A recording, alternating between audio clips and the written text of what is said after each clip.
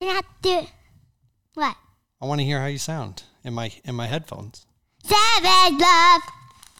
Why is that song in your head? Huh?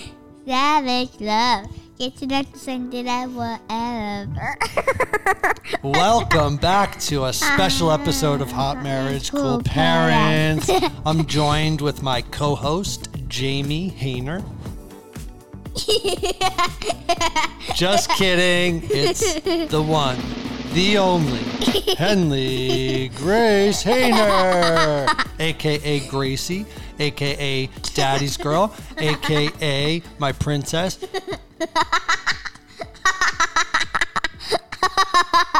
What is so funny? I don't know. She's looking at us. It's a light. No, it's like this. Anyway, so we have a very special episode today. If anybody's followed our journey and saw that we went to a Family Made event and spoke a little bit, the moderator, a man by the name of Joey Odom, is our guest later on, and his company is Aro. You can find it, and we'll speak more to this, but Aro is all about helping families be intentional, helping parents be more intentional. And one of the ways is setting up this Aro box. So the Aro box is a way for families to put away their phones. And you set up different times where you're not using your phones during dinner. You have sacred times, whether it's going to be dinner, whether it's going to be watching a movie as a family. It's just families being intentional about staying present, which is so near and dear to our hearts because we try to be more intentional about where we're using technology, how often we want to be more present as parents, and I'm sure that there's a lot of other parents out there that would also like to be. But today, before we get to that, we are going to talk with Henley Grace, and we're going to hear how her Christmas was. What about Hendrix? Well, Hendrix is at school, so we're not going to interview him. But we will also find out what Henley's 2024 goals are, what she wants to accomplish in 2024, and then we'll jump into the interview. But first, we are going to read 2 5-star reviews that we got on the podcast to start off. So we did take 2 weeks off, so thank you for sticking around. The first one is from Lorette1, who writes, I would really enjoy you talking about and recapping the episodes of Married at First Sight. Jamie, I will be praying you have a successful month and has 2 baby bottles. Thank you, Loretta. Something that we did the last couple episodes was recapping Married at First Sight episodes that are happening now and giving our thoughts. So next week, Jamie and I will give a recap onto the latest episodes and also cover the last 2 because we were off for 2 weeks. But I'm going to read the second one here, which is from PR Girl 47, who writes, love this for anyone who maintains a relationship while raising kids. Such a fun show. So thank you, PR Girl 47. And now I think it's time to bring on Henley to talk about her Christmas. So first, Henley, let's hear what did you get for Christmas? What did you ask for Christmas? Why don't you tell everybody? I asked for a snow cone maker and a Furby. And did Santa bring those? Yes! And how many snow cones have we had? A couple now, right? Yeah, a couple. Yeah, it was pretty good. Yeah. Yeah. And then what about the Furby? Do you love the Furby? I love it. But Yeah. it's in the Paw Patrol box. What else has been your favorite gift? Those LOL dolls that are so much fun. Yeah, And there's the big one too. we didn't really get any Barbie this year. It was really just LOL doll. Do you like LOL more than you like Barbie? Well, I kind of like both. You kind of like both? But LOL's like 100 and Barbie's 90. Okay, I gotcha. Yeah, so the one thing that I asked for was some workout shirts and quality time with Henley and Hendrix and Jamie, and I feel like I got that, which is amazing. And Jamie's not here, but I got her some diamond earrings, which Henley saw. Did you think those were nice? Yeah. They were beautiful, right? And we got her Sorry, and we got a the game Sorry. We also Henley and Hendrix. A very long puzzle that maybe we can never do. A 2,000-piece puzzle. 2,000. Yeah, that's going to be a good one. And then I also, because Jamie's really into pickleball now, I also got Jamie some pickleball lessons, which she's got a package of 5. And pickleball is starting up, so we're going to be joining a league, which is going to be for the mixed doubles league, which we're really excited about to finally get involved. So next week, Jamie and I will cover more in detail about our goals for 2024. But since I have Henley here, and because this is such a rare appearance from Henley, I want to know, do you feel like you had a great last year? 100%. No, not 100%. 100,000 million. Yeah, you really liked it? Yeah. Yeah, so we had a lot of big changes, right? We moved from one house to another. But I got sick. Yeah, we got sick for I got Christmas very, time. very, very, very sick. Yeah, it started out with Hendrix a couple days before Christmas. Had to come home because he was throwing up and had diarrhea. Then it got passed to Jamie. I had a queasy stomach, but then 2 days later, Jamie started throwing up. And then Christmas Day, we had a really fun Christmas Day, but then Christmas night, Henley started throwing up. And that's me. Yep. This is the same thing that happened with COVID. My entire family got COVID, but I was the one that didn't get COVID. My entire family got a stomach bug, and I was the only one that wasn't. Bug. Yeah, it's just a bug in your stomach that makes you throw up. Wait, a real life bug? No, like bacteria. Ugh. Yeah, I know, it's pretty gross. But it's sometimes passes from... Even Gaga? Did she get it? Yeah, she got it last time we saw her. But did you miss Gaga and Pop-Pop since we weren't able to see them on Christmas? Yeah. Yeah, but they sent presents, didn't they? Yeah. Yeah, that was fun. So this was the very first year that... They gave us chocolate. They always give us sweets. Yeah. And that is so good. They always taste so good. And yeah, so we... That's probably good.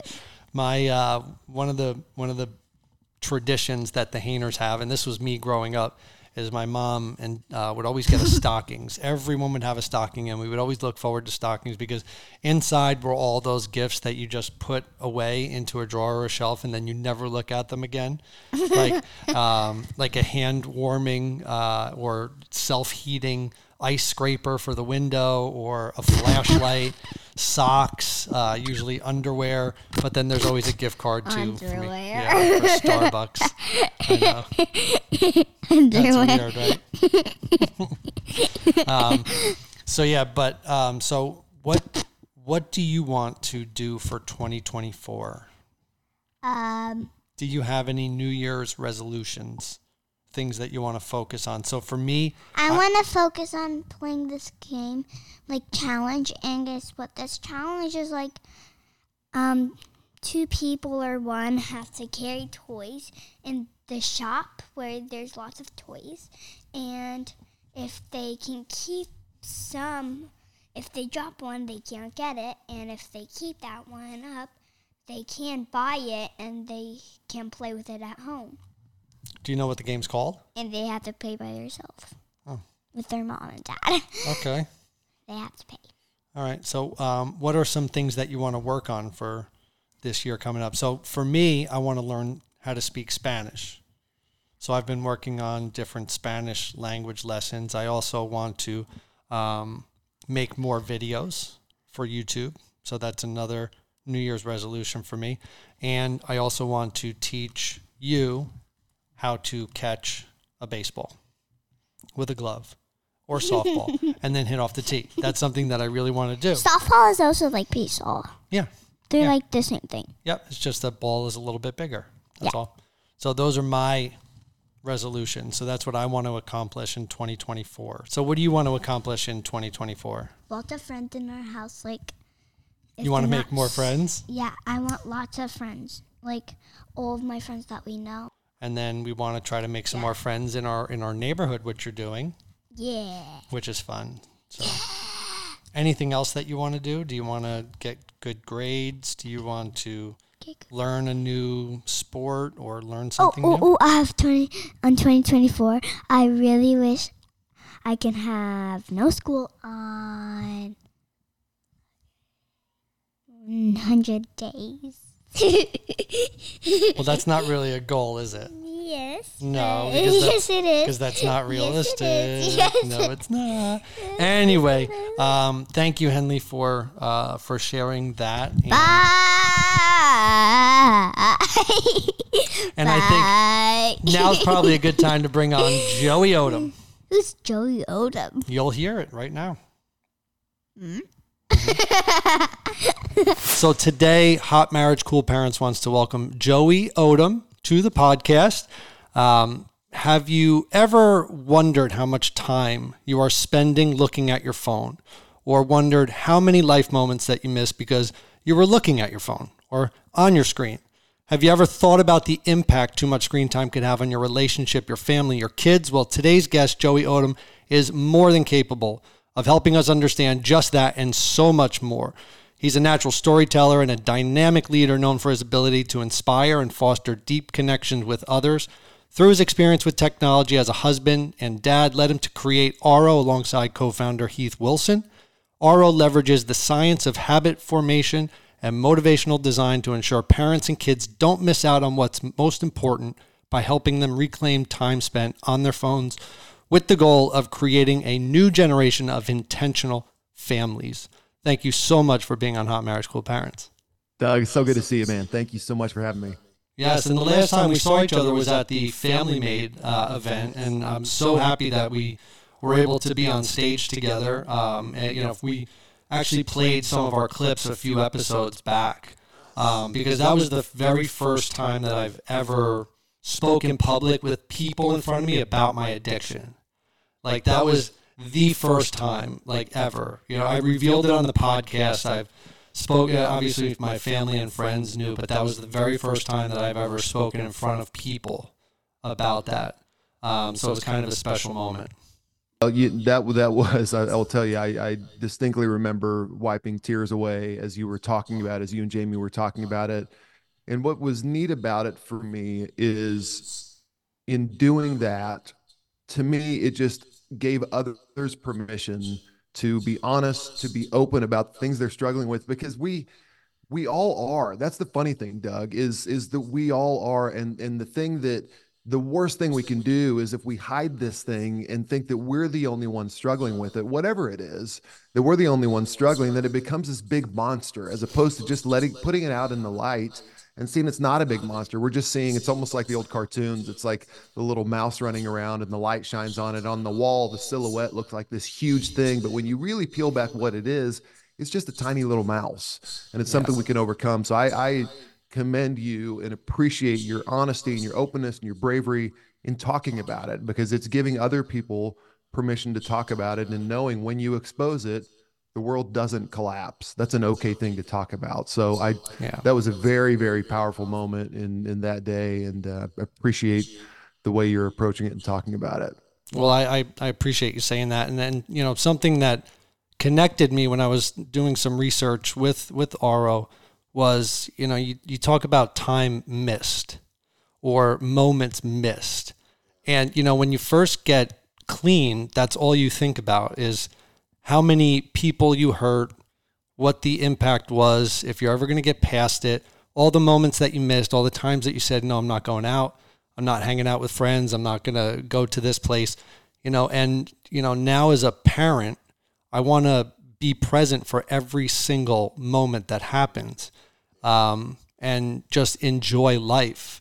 And which kind of brings me to just maybe give us a little background on you and how you came to Auro and everything else. Yeah, I'll start with a story from about 10 years ago. So my son, Harrison, who's now 15, when he was 5 years old, he was playing his very first soccer season. And Harrison is still to this day, he's just the greatest kid, the sweetest kid. And he was not, at 5 years old, the best soccer player on the team. In fact, everybody on the team had scored a goal except for Harrison. But yet every Saturday, as parents do, my wife and I, we'd take the lawn chairs out, we'd go on the sidelines, and we'd watch his soccer game. And in some ways, like a lot of parenting does, it became very routinal, maybe monotonous even, to go out there. But this one particular Saturday, everything changed. So we're watching his game, and you almost imagine this moment, Doug. It's almost like a movie. I think back on this memory almost in slow motion, and kind of cue the cinematic music, the dramatic violins and cello, string up in the background, and Harrison rears back his leg. He kicks the ball, it goes end over end. It's almost like in slow motion. It goes in the back of the net. Harrison scores his very first goal, and it was just this amazing moment, and everybody noticed. The crowd goes wild. His coach goes out, picks him up, and what does a 5-year-old boy do when he scores his first soccer goal? Of course, he looks over to me, and so this magical moment of eye contact, of us locking eyes, and him seeing the smile on my face and knowing Dad's proud of me. It's a great moment, except I missed it. I didn't see any of what I just described. It happened, but I didn't see it because I was looking down at my phone. And in fact, I think I still have bruises on my ribs from that day from my wife elbowing me and telling me that I had missed Harrison's first soccer goal. So it was that moment when I realized something was wrong.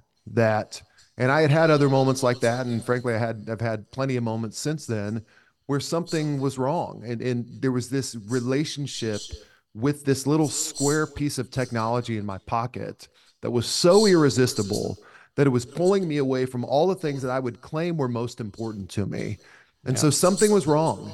And it was that moment that I look back on again and again and again. I have others. And by the way, here's what I found is everybody has these stories. This is my story, but everybody has those stories. And I encourage even people listening, think about what your stories are. It could be as subtle as your kids saying, Daddy, watch me. Mommy, watch me. Those moments the kids are having it all the time. How about when our kids, this happens, I was talking about it with my brother this morning, when your child literally will grab your face and point it to you. Look at me.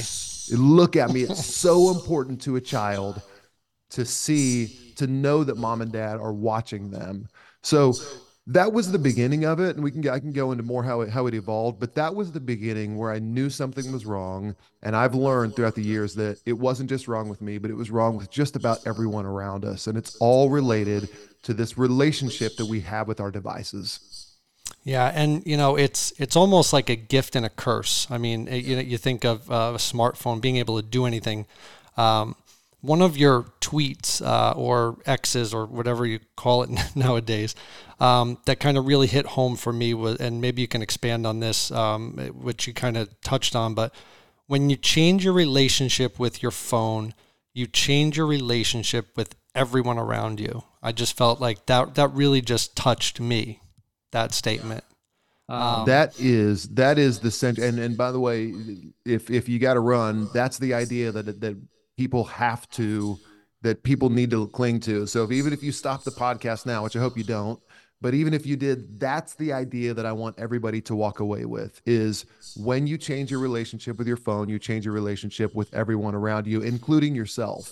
So I think it's important in saying that, well, let's define what is the relationship we have with our phones. And by the way, there's a lot with technology. There's a lot with social media. There's a lot wrong. There's cyberbullying, and there are child predators, and there's pornography, and there's, thing after thing after thing, comparison trap on social media.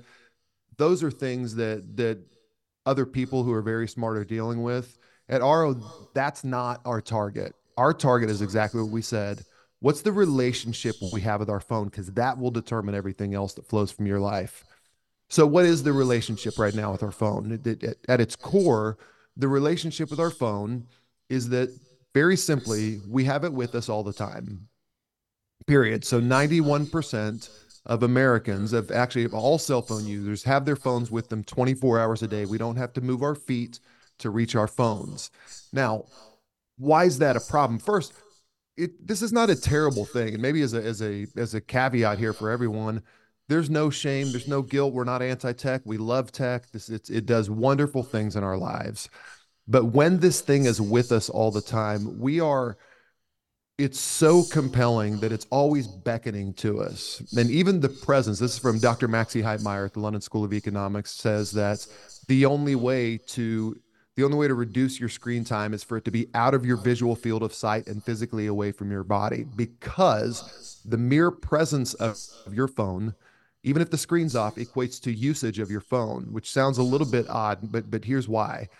Is when your phone is there, it's constantly calling out to you. You're interacting with it. You hear a buzz, and then you think, "Oh, what is that thing?" It's Schrodinger's cat. Like, what's behind the curtain here? Something is behind the curtain here. There's a buzz, and I need to check that. So if you and I were out, having coffee, Doug, and my phone buzzed, or even if I would want to know what it was, and I'd feel this need to check it, and even if, and this was one of the more enlightening things that I've learned, is even when you silence your notifications, if you read any article out there that says, "Oh, here's how to reduce your phone usage," it's always silence your notification or turn off notifications.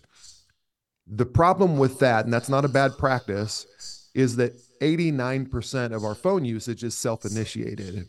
So the notifications and the buzzes and everything, that's only about 11% of our phone usage. So we can reduce it some, but it's only 11%. So that's not a silver bullet. So, and what happens is, and this is really, really interesting, when your notifications are off, you actually check your phone more, which is weird, but it makes sense because you're constantly thinking, well, what could have happened? And so you're constantly checking it more and more and more. So the core relationship with our phone is with us all of the time. The thing where it gets even more detrimental is it's becoming more and more commonplace. It's very commonplace and frankly kind of accepted that in the middle of a conversation, it's okay to look at your phone. Someone's opening up to you and you look at your phone. I don't have to tell you the catastrophic effects to that.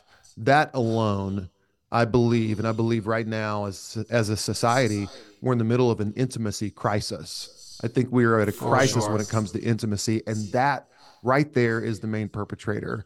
It's like looking at your watch in the middle of a conversation. And so imagine, you and Jamie, that's not good for your, that's not good in the context of a relationship, but imagine it with our young kids. Imagine what that feels like.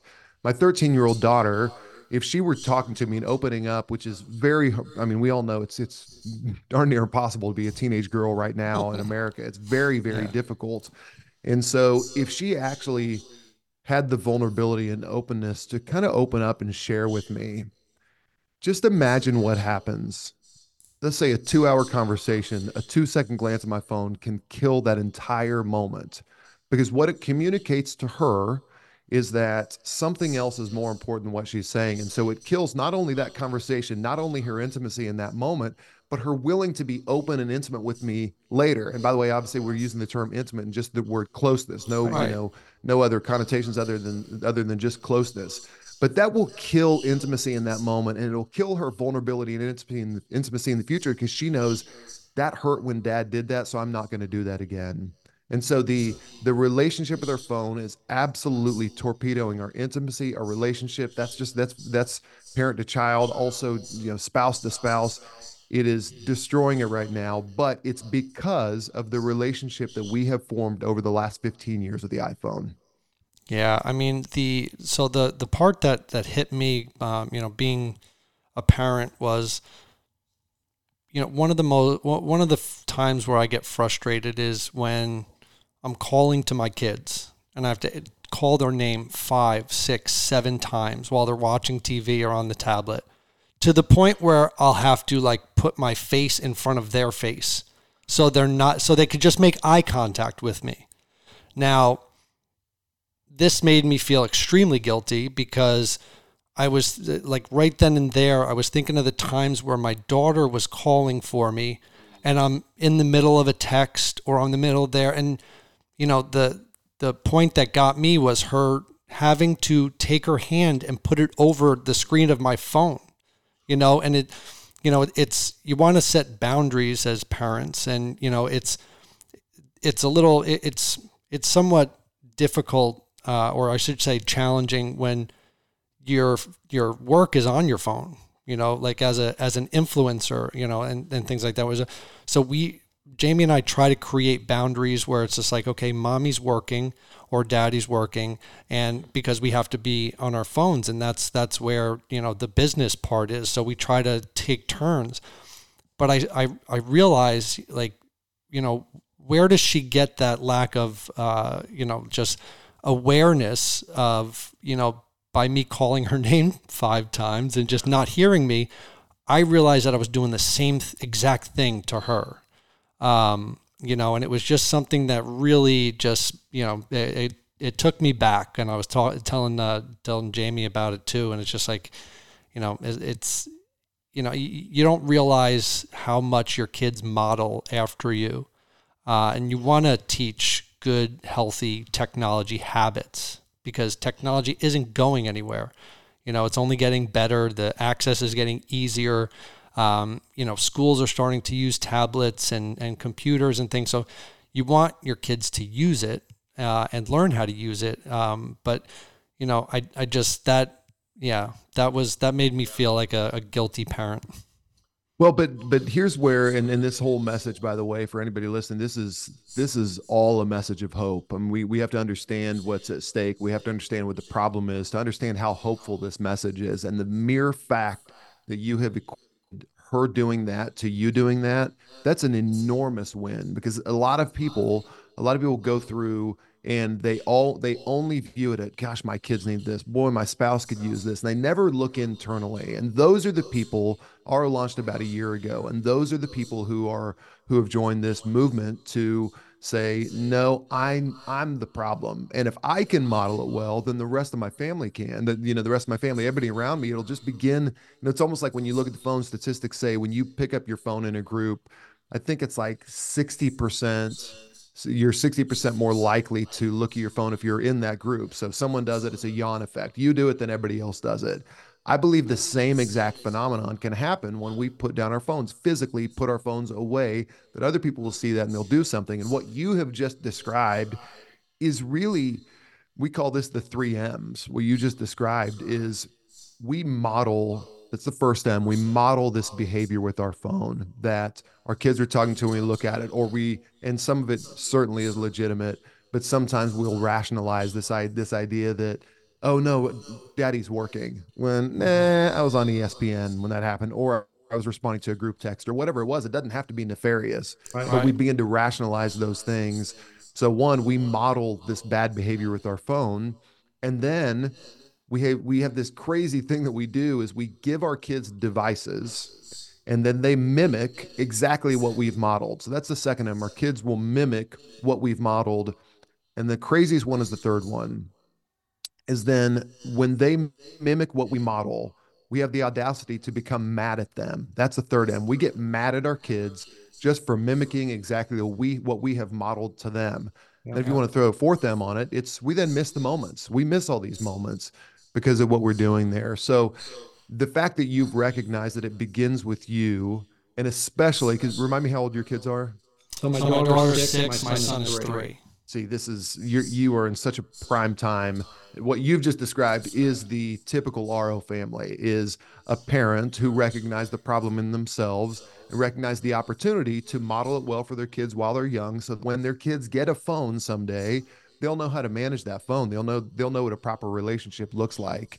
Because at this age also, Doug, it's just, our kids are so good. They're just little walking, bits of truth, and they're just truth serums walking around, and they'll tell us. And sponges that pick up everything. Absolutely. They'll just tell us, hey, daddy, put down your phone. And you know why they do that when they're that young?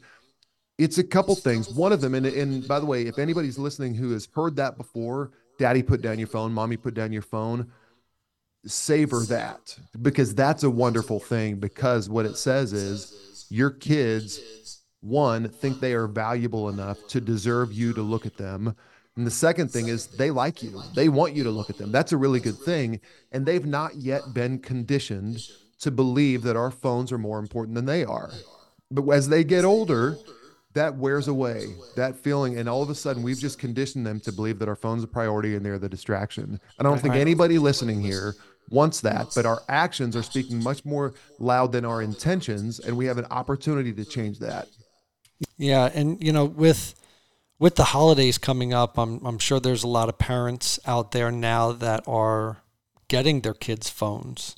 What are some ways where parents can really, I guess, teach healthy technology habits? When you introduce a phone to somebody, I don't know if that's something that you're familiar with, but it's. I don't know when Henley will get a phone. We'll try to wait as long as possible. I mean, she uses mommy and daddy's phone just as well as we do. But, any advice for parents out there that are getting their kids a phone? Absolutely. One, I want to caution against if you've given your child a phone as a gift, I want to make sure that the child still understands that it's still the parent's phone. It's your phone, parents, and so you have full access to look at stuff on there, put restrictions on. Giving it as a gift can get a little complicated sometimes because a gift typically implies there are no strings attached. But with the phone, there are strings attached. And the greater gift that you can give your child, the greatest gift when you do that is you can give them a gift of you being hyper vigilant and being aware of their phone usage. So that's one. When you give your child a phone, that's one. Just make sure they understand that. And there are great resources. There's a group called Screen Sanity that we love. They do a really, really good job of talking about the best practices around that. The one, again, this is where we have this firm belief that the foundational idea needs to be a relationship with your phone. So one of those for parents is finding sacred times and sacred places within your home. So I'll give an example of each. A sacred time would be a family meal. Anytime there's a family meal, that's a sacred time where everybody's phone, yours included, none of this will stick unless you're modeling it well as a parent, but everybody puts their phone down. We have the RO box so you can put it in, but if you can just put it in a drawer, make sure that's a rhythm that everybody buys into. That's a sacred time. A sacred place could be, and this may sound a little bit counterintuitive, that could be when the TV's on. Again, I know that sounds silly, but there's a huge difference between four people sitting on a couch, each looking at an individual screen, having an individual experience, versus everybody sitting and watching one thing. So my kids who are 15 and 13, we watched The Office about a year. I think we finished up about a year ago. And this was probably a year of watching TV together, which again, sounds funny where we're looking at screens, but what it did was it created this common experience with us. We still do jokes together. We have this common thing that we all had, and it was great. I've read my journal the other day. We just finished up a year ago the other day, and what a great experience that we had. And then this is, these are just a few things, but the other thing, and this is absolutely huge for parents, is it's going to sound crazy, and it's not too late, by the way, parents, if you've already gone past this, no phones in their rooms. Period. Especially overnight. Kids are absolutely sleep deprived in America right now, all across the world. And we know that this is a little bit of an odd turn, but the most effective form of torture over thousands of years of torture is sleep deprivation. That's the most powerful thing. That's the no fail. You can do all this other stuff, but deprive somebody of sleep, that's the worst possible thing you can do to them. And our kids, imagine if you and I, if we would have had unfettered access to the internet at 15 years old, I would have never slept. Zero sleep ever. I think about me now. Yeah, right. Exactly. I fall asleep watching a show on my phone. I mean, most of the time. Yeah. Exactly. So we got to get it out of kids' rooms while they're sleeping. My kids, they still, again, my 15-year-old son, hey, Dad, can I listen to music while I'm upstairs studying? Yeah, he asks every time. So we'll say, yeah, but he knows that it's always the exception. It's not the rule. That will do wonders for kids' emotional balance, their physical development, their spiritual development, their homework, everything about that will begin and end with sleep. So if those are the three things I would say just to begin is model it well, find sacred times, sacred places, and make sure it's not in the rooms overnight when they're sleeping. Sure. Sure. And just, I I don't know if we covered it yet, but maybe if you can explain the RO experience, what it is. I want to talk about the app too, because I'm sure you're getting a ton of quality data back. So I have a couple questions about that, but just to fill people in about what we're talking about when you say the RO. Yeah, no. So appreciate the question. RO is a platform built and designed to make it easy for people to put their phones away. So it's a physical place where you drop your phone. When you put your phone, there's the RO box. It's a beautiful home decor piece. It was wife designed, wife approved. So don't worry, fellas, you can bring it in. And by the way, we get related to that. People will say, "Why couldn't I just put my phone in a shoebox?" Hey, good luck to you. My wife will let a shoebox stay on the counter for about 22 minutes and then it's gone. So you're not going to display it. And so you're not going to have a shoebox out. So it is this physical thing, and the physicality is important. This is all based around the science of habit formation. And we can go into why we say habit, not addiction when it comes to our phone. But this is all around the science of habit formation. The habit loop is a cue that leads to a routine that crescendos in a reward. So the visual cue is so important, because when you see the RO box, this is our members telling us, the members of RO tell us this, it to them is a physical representation of who they want to be, who they aspire to be. And when we all know this, when you identify yourself as being a thing, hey, we are the Odom family. We are a present family. I am a present and intentional father. Just me saying that, I become more like that person that I say I am. Whether I'm really a present or intentional father yet, all of a sudden, if I say I am, I'll start doing the things that a present and intentional father will do. So this visual cue is so critical to begin this habit loop, to initiate it. So someone sees it and says, "Oh yeah, that's where I put my phone," which leads to the routine. And by the way, the app is sending you reminders too. When it's around dinner time, it'll send you a reminder. Hey, why don't you spend a little dinner time alone? Or maybe it'll send you a reminder about reading. And we're going into a state with the app where we'll kind of customize what your goals are on the other side of being away from your phone. So it's not about no one cares. There's nothing inspirational about being away from your phone, but there is something inspirational about what happens on the other side of it. Right. So again, all begins with the cue through the app and the hardware, which leads to the routine, the physical act of putting down your phone, which is so powerful. And when it does that, when you put your phone down, the box automatically connects to the app. And this is the real beauty of it. It begins to connect to the app, and it begins to quantify the time that you're away from your phone. And that's huge. We get our screen time. Huge. We get our screen time report on Sundays that says how much time we've been on our phone, and that's a negative. Instead of seeing, wait, this morning I had a 37-minute morning routine where I read my Bible, I journal, and I do a language lesson on Duolingo on my laptop. So that's my focused morning routine. And it's fun to see the accumulation of that time over time, to know, wait, I'm making a deposit in myself every single morning. So it's the tagging that quantifying the time is so important within the routine. And I'll go back real quick to the physical act of putting down your phone, especially in a relationship situation. When you physically put down your phone, it's a trigger to yourself that says that you're present in the moment. But even more than that, it's a signal to everybody around you. Especially, this is why we tell people, like, if my daughter wants to talk to me, the first thing I'll say is, yes, but let me put my phone away first.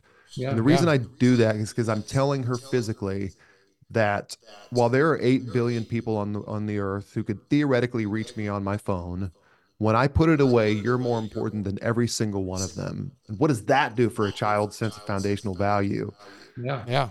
The third thing in the habit loop goes to the reward. The reward is what you've done on the other side of your phone. But within the RO app, you're getting these pats on the back. You're achieving a time goal. You're kind of moving down a path towards your intentions. And so the app and the hardware, it's all kind of one. So this is a membership that people join. You join RO, and you get the app access, and you get the box. And so when you do that, this is the most, by the way, this is the only, and this is a shocking statement, this is the only screen time solution designed for the entire family. It's not just for parents. It's not just for kids. It's not for individuals. It's designed exclusively for the entire family. So that's a very, very powerful thing. And we get stories every week, Doug. And this is not hyperbole, of people saying, this has changed my life. There's a woman named Callie who runs an Instagram account and a YouTube channel called But First Coffee. She has over 1 million followers. She did a 15-minute review on us the other day. We didn't know it was coming. We got a little nervous at first to see that a review we didn't know about was coming. But the line that stuck out to me most, she said, "This silly little box has changed my life." And that's an amazing feeling. And that's our goal. People can do this on their own. Please do. But for us, we want this to be something that is an aid to help you. For those who need it, for those who recognize they need it, it's almost like exercise. We all know we can burn calories for free. We can build muscle for free. You can do that in your neighborhood, but most of us belong to gyms because we recognize that we need help removing the friction of doing something difficult but valuable. And ours is the exact same thing. If prioritizing that family time, you need some help away from your screens, it's the most effective solution on the market. Yeah, I mean, I just even think about, whenever you start to track things, and even while you were mentioning the app and everything, it was, it's almost an accomplishment at that point when you start to see how much time you're saving, because you start to realize, that you are being more intentional with being present and being with your family. I can't tell you how many times, my wife and I are in bed at night after the kids are away, after, I clean up the kitchen and everything else, and then we lay in bed and we're both looking at our phone. And it's not every night, but, it is, I've really been conscious of this, saying, can we be present together, and let's put it. Now, there's a difference between actually taking your phone and putting it away, because I think sometimes people would get the feeling, like you lost your phone, or what's happening on my phone right now if I don't have it with me. I think, being intentional and putting it into a box or wherever you put it, that is your choice. So it's not like you're missing something. It's your choice putting it somewhere. And I think it's just so powerful on the effect it could have within a family dynamic and your relationship. And I think it's just it's a good habit to get to try to develop. Well, and it's interesting. What you said is very, very true. That the number one feeling that people describe when they get that pop up on their app that shows how much time they've been away from their phone. We've done this through beta testing, all the testing. There's one prominent feeling that comes across from people, and that feeling is pride. People say, "I'm so proud of myself for spending time away from my phone," which is a little bit silly. That's the thing that evokes pride. But you've made an investment. You have, and again, it's not the fact that you've been away from your phone; it's the fact that you've done something else. I mean, there's studies that show Gloria Mark at UC Irvine, she has a study that says that it takes 23 minutes and 15 seconds to refocus after you've been distracted.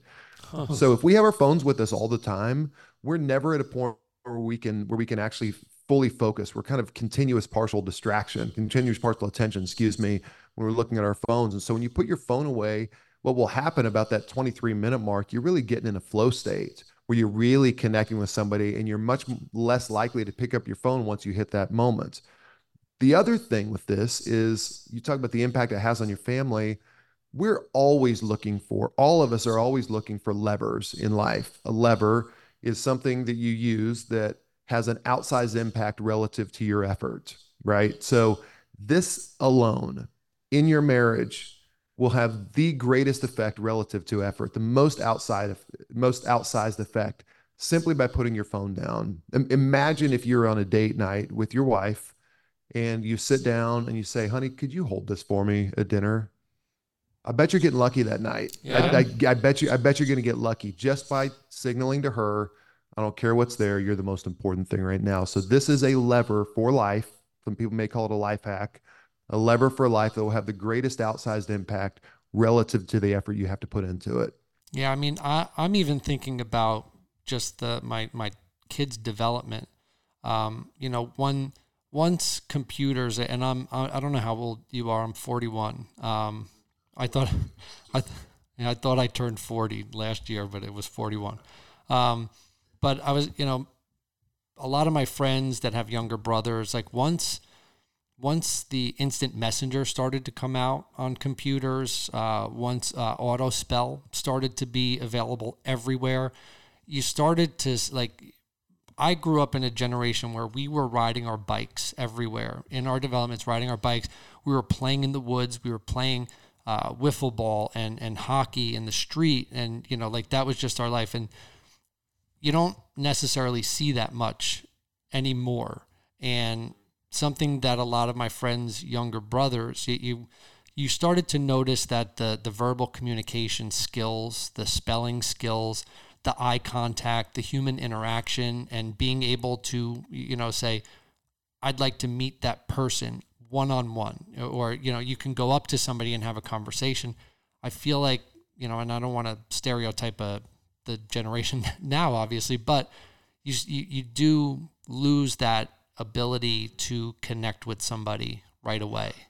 I have friends who are just more comfortable speaking to people through text or through a chat than they are in person, or even on the phone. I used to have phone conversations for 30, 40 minutes, but now the conversation's over a text. You lose a lot of the human interaction, which is some of the downside that I see with holding on to technology for too long. And again, I think we're saying the exact same thing here. We're not demonizing our phones add so much to us. And again, for people listening, one of the big cautions I would throw to somebody here is it's easy to hear this and say, oh, that's just how the world is now. Oh, you're making it sound like everything was great in the 90s. There were plenty of difficulties, right? There were plenty as a parent. I think about my parents, when I was 5 years old in 1985, they still had, even without phones, it was still hard to be a good parent. But now holding this phone while you're trying to be a good parent makes it almost impossible, which is why we have to get rid of that. So I didn't encourage, that's why we have to set aside the sacred time, sacred places. And this is where I would really fight it for people who feel that sense of resignation, for the people who say, oh, this is just how it is. This is just how kids are these days. I just want to tell you the world can look different. I want to tell you, we're 16 years into the iPhone. We've learned a behavior that we can change, that we can harness its good, and then we can get rid of some of the bad. So if you're feeling the resignation or even hopelessness, I'm telling you, there are thousands of people that we have spoken to who said, my life has totally changed. I didn't think this world was possible. So fight that resignation, fight that apathy, and cling to hope. Things can look different. Our goal, you said in the introduction about us, our goal, our vision, our mission for the company is to create an entire generation of intentional families. And we know that's possible because we've spoken with thousands of them. And we know that thousands can become hundreds of thousands and become millions. And anybody listening can be part of that movement to create an entire generation of intentional families. Yeah, well, I'm just happy to say that I do want to be part of that generation, and I really appreciate the time that you gave. I think your mission is incredible. I think it's necessary. It does give families hope. It does give relationship hope. It does, teach healthy technology habits. We know technology isn't going anywhere, but there is a healthy way of utilizing it, and we can't lose that human connection, especially with families. The intimacy that is lacking can be brought back, and sometimes it could be something as easy as just less screen time. I love the sacred times and the sacred places. I think Jamie and I are going to implement that immediately. She says hello, by the way. She couldn't be here. My son had a stomach bug, so he's home. Yeah. So, but no, I really appreciate everything, and where can people find RO, and where can people subscribe? No, I appreciate it. Yeah, people can go to GoAro.com. It's GoAro.com. They can follow us on Instagram at GoRONow. And our podcast is the RO Podcast. We're going to have you and Jamie on here in January. That's right. And I'm excited about that. Yeah, so it'll be a fun time. So those are the three ways we'd love for you to connect with us is GoRO.com, at GoRONow on Instagram, and the RO Podcast, wherever you listen. Perfect. And I'll make sure to put all of that information in the description, and we'll be sharing a video of this too. But Joey, thank you for being on, and happy holidays and everything else. We'll talk to you next year.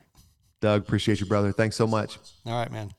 So what a great storyteller, what a great product. Got to say that Jamie and I are going to become part of the Oro family. We need this product in our house. If you feel like you're spending too much time, even if you don't have kids, this is also a great way to spend some time and be present with your significant other or whoever's in your house. Jamie and I, not like it got to the point where it was a breaking point, but we did find ourselves sometimes just laying in bed at night, each on our phones, not talking to each other, just each doing our own thing, which creates a ton of distance. And it, at that point, you're just like roommates, and we didn't want that to happen. So I hope that you check out Oro. I'll leave the links, and I'll also leave different links to find Joey Odom and gooro.com. But hope you enjoyed the episode, and we will see you next week. Jamie and I will be on. We have another fantastic guest that's going to help out parents, especially for any parents that may have kids that are just not sleeping. So we're going to tackle the sleeping issue next week, but hope you have a great rest of the day. Hope you had a great end of the year. Hope you had a happy and safe holiday and happy and safe new year. And we will see you next week. We love you, and goodbye.